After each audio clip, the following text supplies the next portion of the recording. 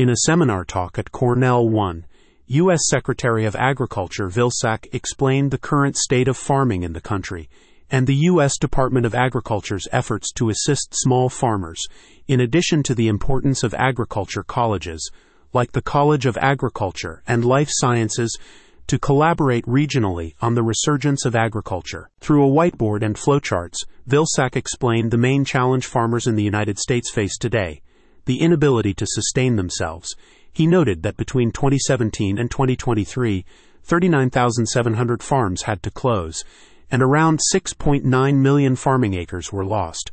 He later added that the top 7% of farms earned 90% of all farming income last year, while the other 93%, which represents around 2 million farms, took 10%. The challenge to the land-grant university is figuring out ways to expand efforts, to make it easy for farmers to break the research down and to train folks who will be part of the regional food supply, Vilsack said. But T.H. Harbinger's book, The Farm Program, reveals how land-grant universities are dominated by big ag corporations.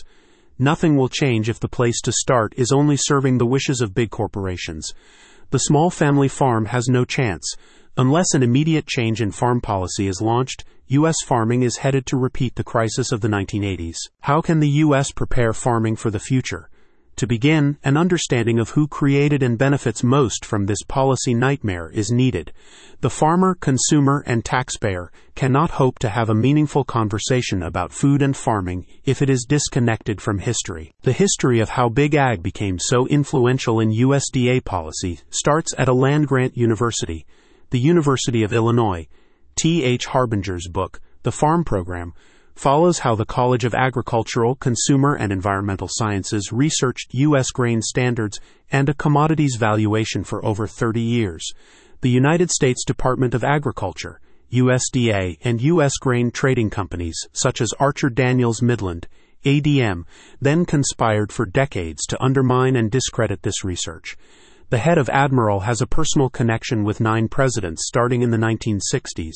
He was also promoted by the U.S. government to help initiate the Food for Peace program in starving countries, only to set the program to drive local agriculture into bankruptcy, forcing the country into long-term dependence on supplies from U.S. grain trading companies. In a 1974 editorial, Holmes Alexander wrote, "When business and bureaucracy are teammates, as is the case in the agriculture industry, the temptations for collusion are ever present and seldom resisted. It's time to learn how agriculture works in the U.S.